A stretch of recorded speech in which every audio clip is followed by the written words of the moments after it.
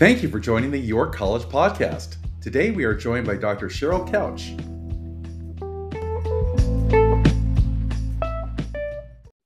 Welcome to the York College Podcast series. Today I'm so excited to be with Dr. Cheryl Couch, Director of the Master of Education Program and eLearning Specialist at York. Cheryl, how are you today? I'm great. How are you doing? Well, I'm doing great. So talk to us. What is an eLearning specialist? That's a great question. To me, it is, the E means online, learning specialist. I help the faculty with professional development and to basically be the best that they can be in the online world in education. And so I do everything from guiding them, helping them with questions that they may have about student performance, to introducing new pedagogy into their lives and just really helping them be better and engage with students. And so you have an extensive teaching background. I do. Talk to us a little bit about your experience and why education and why York. I was actually an accounting major. And once I realized that I would probably never use that degree, I switched to early childhood and elementary education. And mainly because I wanted to be a stay-at-home mom. And I wanted to be able to give my kids the best education that they could have. But through the years, it has helped not only personally with my own children and some of the learning issues that they've had and help them soar, but I've been a daycare provider for a home daycare for 9 years. I've been a parents as teachers coordinator with birth to 3-year-olds and helping parents understand parenting. I've been in public schools in Title I and kindergarten special ed. And then I've been in private schools and I built first, second, and third grades in private schools. So when I found my passion was when I was teaching a group of kindergartners, 19 boys and 1 girl. And at that point, I realized God was calling me into early childhood special ed. And that is truly was my passion and where I fit, helping parents to understand children with special needs, helping the children to soar in those early years and make up ground that they needed to make up due to their disabilities. From there, I was told by a student teacher that I had from Wichita State that she just said, Cheryl, you need to be in higher ed. You need to be sharing your pedagogy and your strategies for teaching these kids to people who want to be teachers. And I thought she was crazy. And then God gave me the opportunity to be an early childhood coordinator and to develop that program in a community college in Kansas. And I absolutely loved it. And then I went to a 4-year college in Southwest Kansas, and I was able to build accreditation programs for that college and build what I believe is an outstanding elementary education program that was both state accredited and private school accredited, because I really believe that you never know in life where the path may lead you. So you need both options.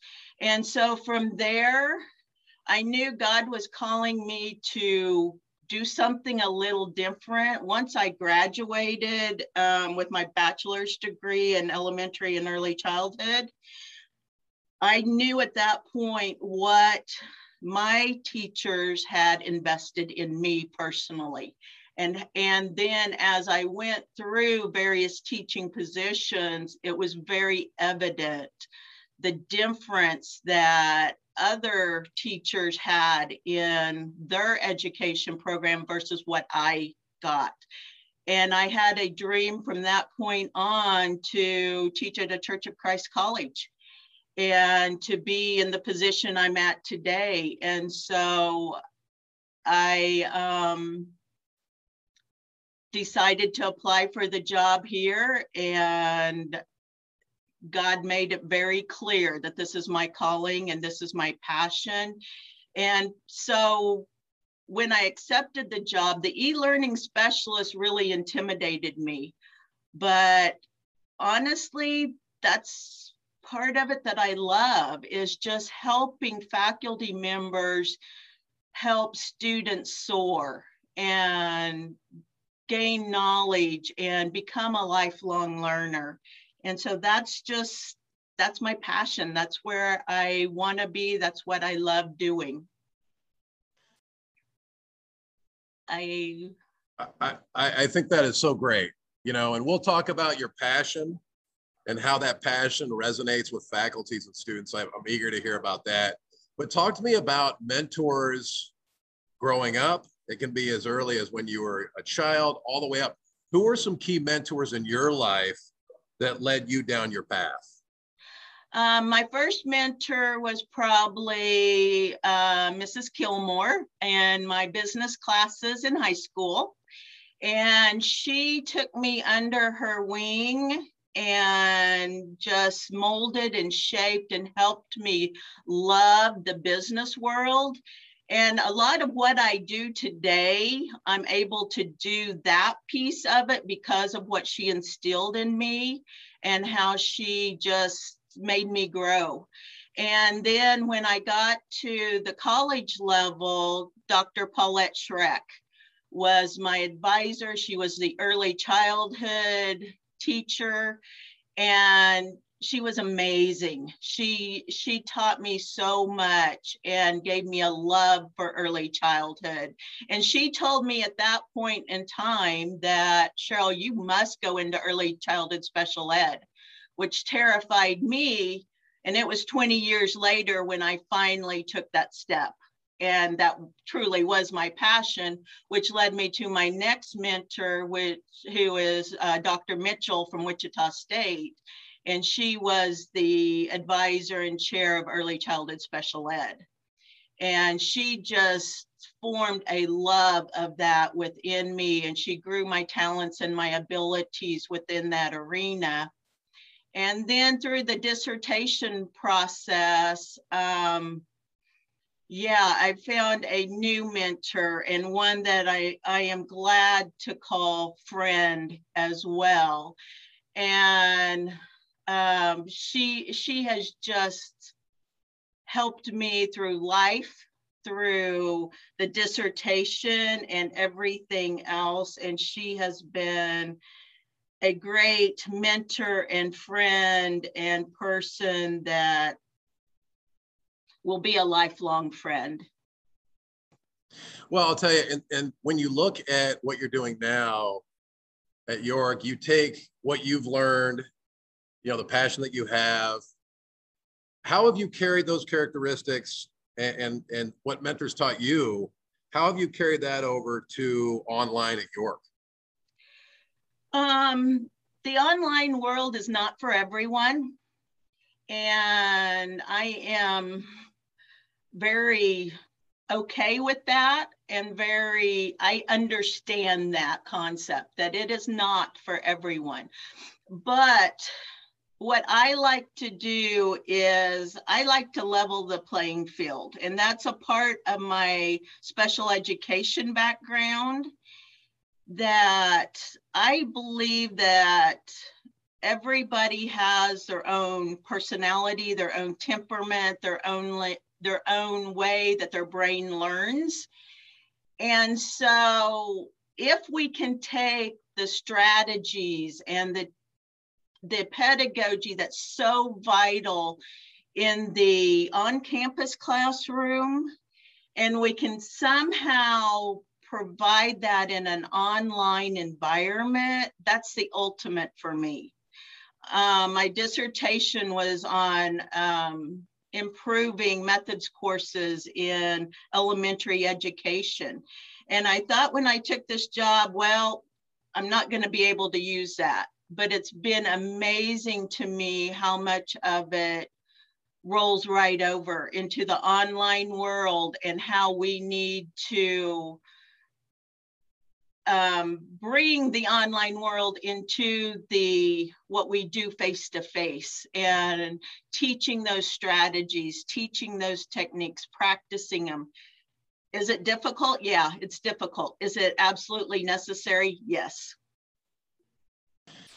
Now, do you work with faculty and students? What does your day-to-day look like? Yes, I work with both. So right now I am teaching a research design and methodology class, which is a class that is at the end of their program in both the Masters of Organizational Leadership and the Masters of Education program. And so I'm teaching them research, and I'm teaching them how to do a literature review, and it's getting ready to, in the next 8 weeks, become their action research project. And so most of them have no concept about research right now.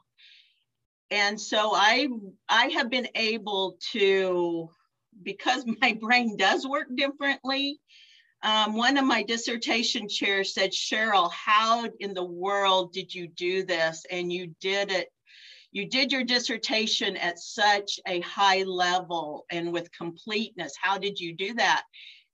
And I just wrote it out for them. And so those same strategies I'm putting into this class and helping them it's not an independent study.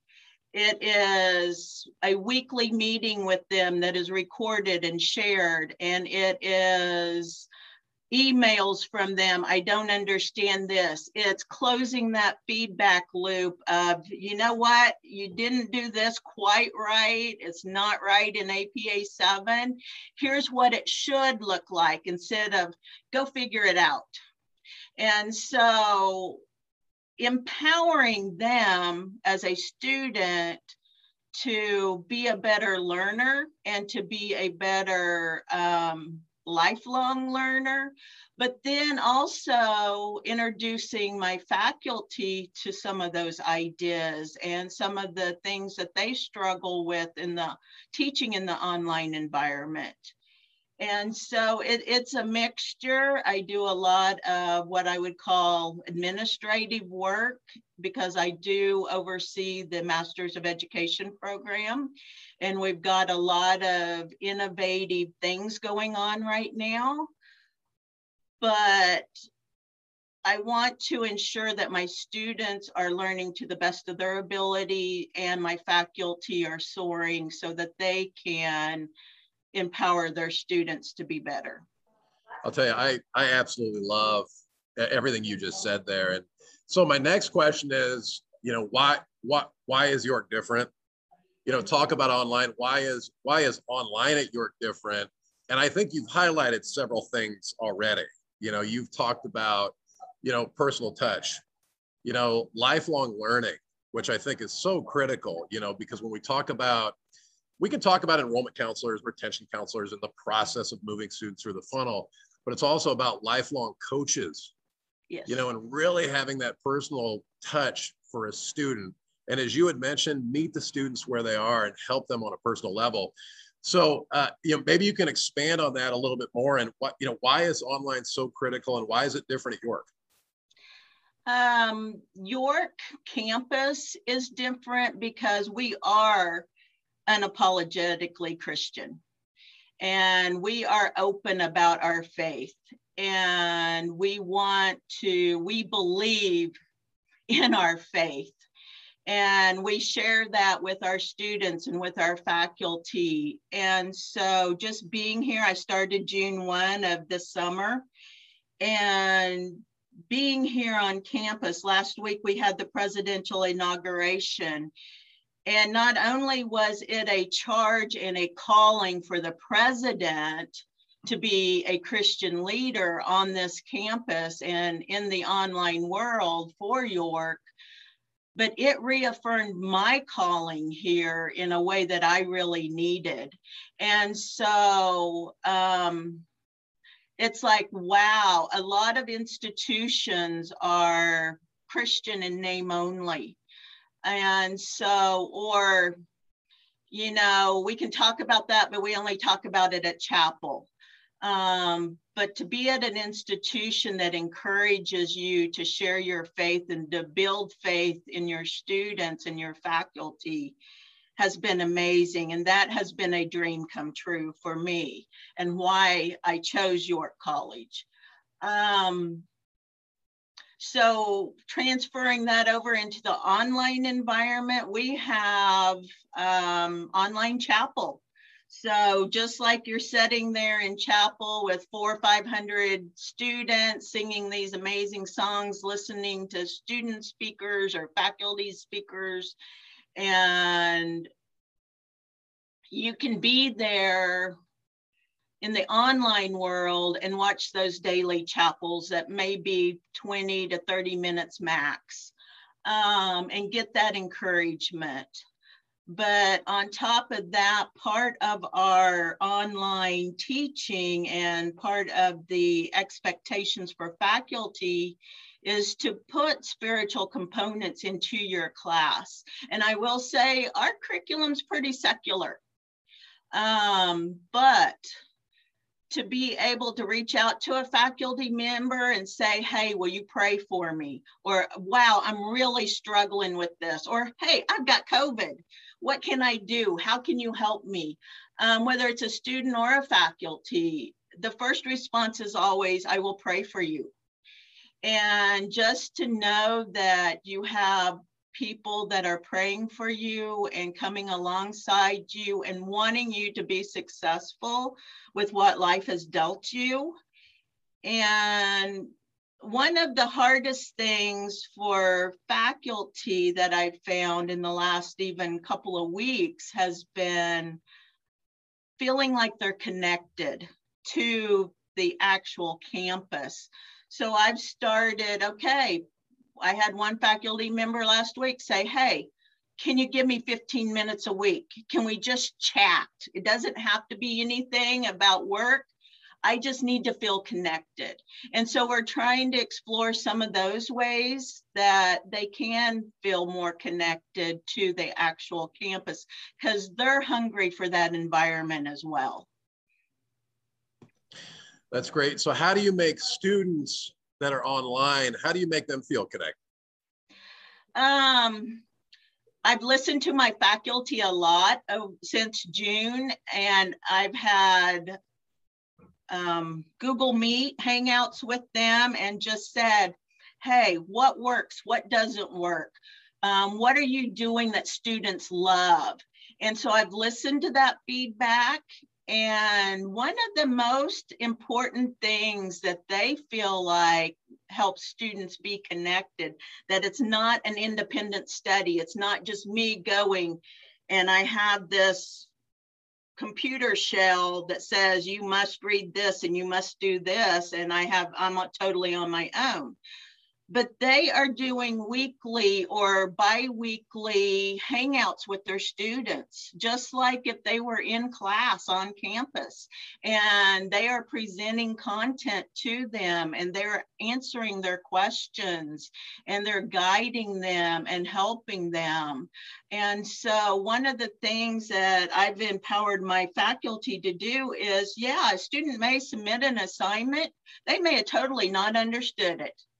Let them, give them feedback, let them go and redo it based on your feedback, and maybe they redo it twice and then regrade it based on a new level of understanding. Because what I believe is when you allow a student to close that feedback loop, you empower them not just for that assignment, but you're empowering them for every assignment beyond that. And so they're going to go, oh yeah, for a title page, this is what it looks like. I'm going to make that template for every single assignment from now on. You've empowered them instead of just accepting, well, it's not really right, but I'm just going to let it pass. No, this is what it really looks like. Yeah. Well, and as you see students grow in their classes and move forward. How are you defining student success, right? Because there's education at York, they're taking online programs, but what's that next phase once they graduate? And I don't want to put words in your mouth, but how do you define student success?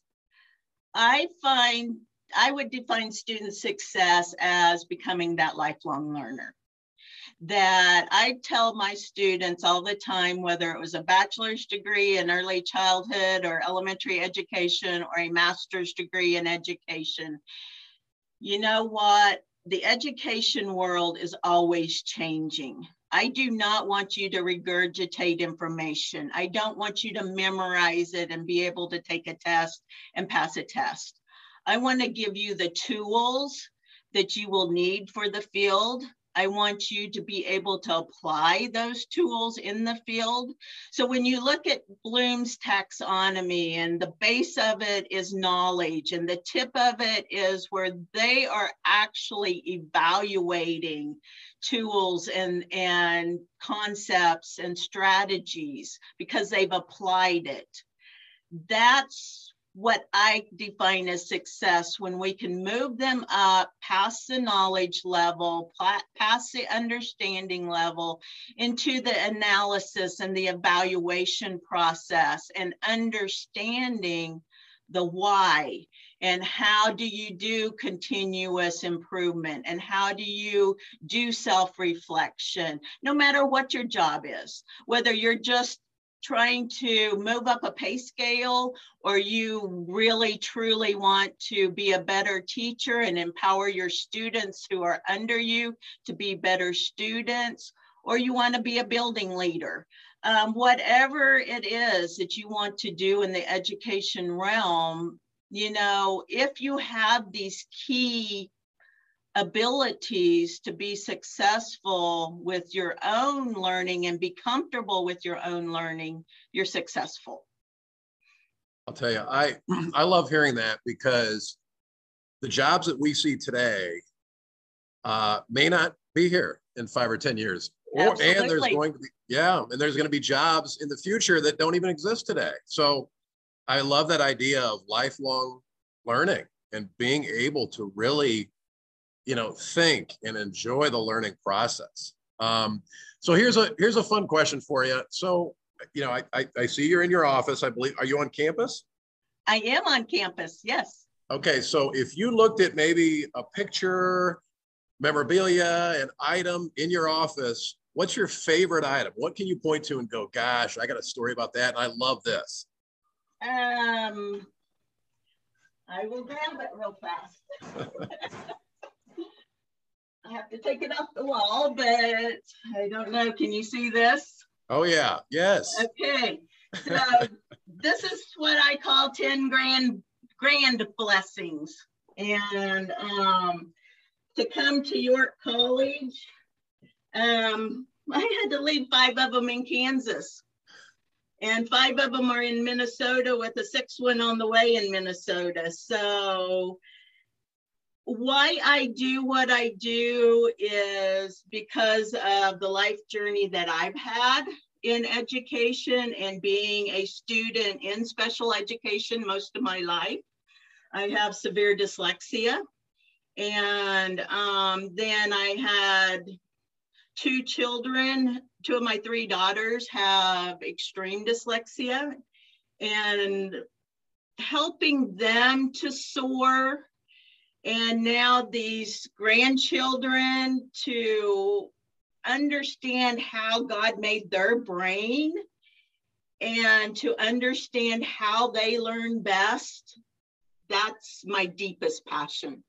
And to help them survive the educational world and to just absolutely love learning and know that no matter how those 10 different brains work, there's no right one and there's no wrong one. It's the way that God created it.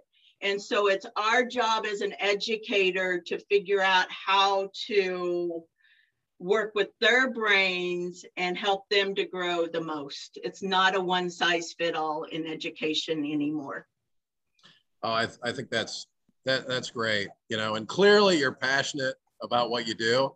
And I think that is so impactful. And again, just in my own personal feelings, I think being able to share the passion, and as you had mentioned, really listen and help teach students the way that they can learn best. I think Yes. oftentimes it's easy to get caught up in checking the boxes, and you get this grade and you move forward. But boy, it makes a huge difference when you have someone like yourself in York College that truly is thinking about coaching, mentoring, learning, passion. That it goes a long way. It really does. Yes. And what I've always told my education students is, honestly, I don't care how your brain works. I care how it doesn't work.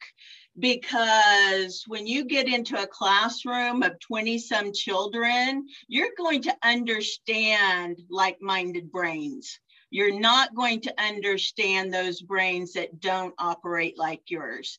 And so let's work on that. And let's figure that piece out so that you have a better understanding of each other and being able to empower those students to soar to the next level.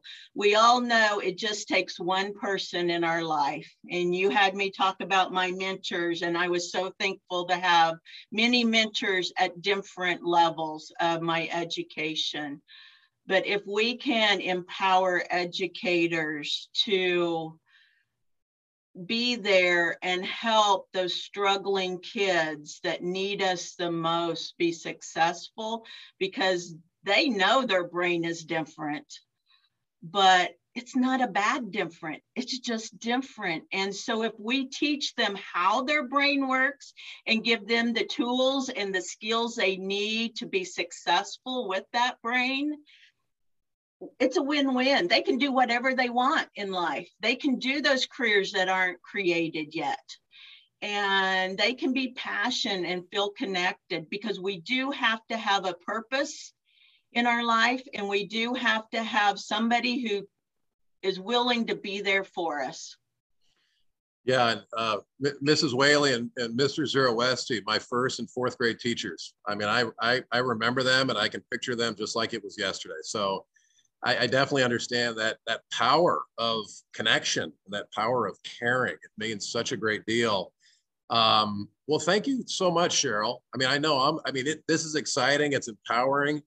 And again, your passion just shows through, and it resonates. So thank you so much for your time today. You are so welcome.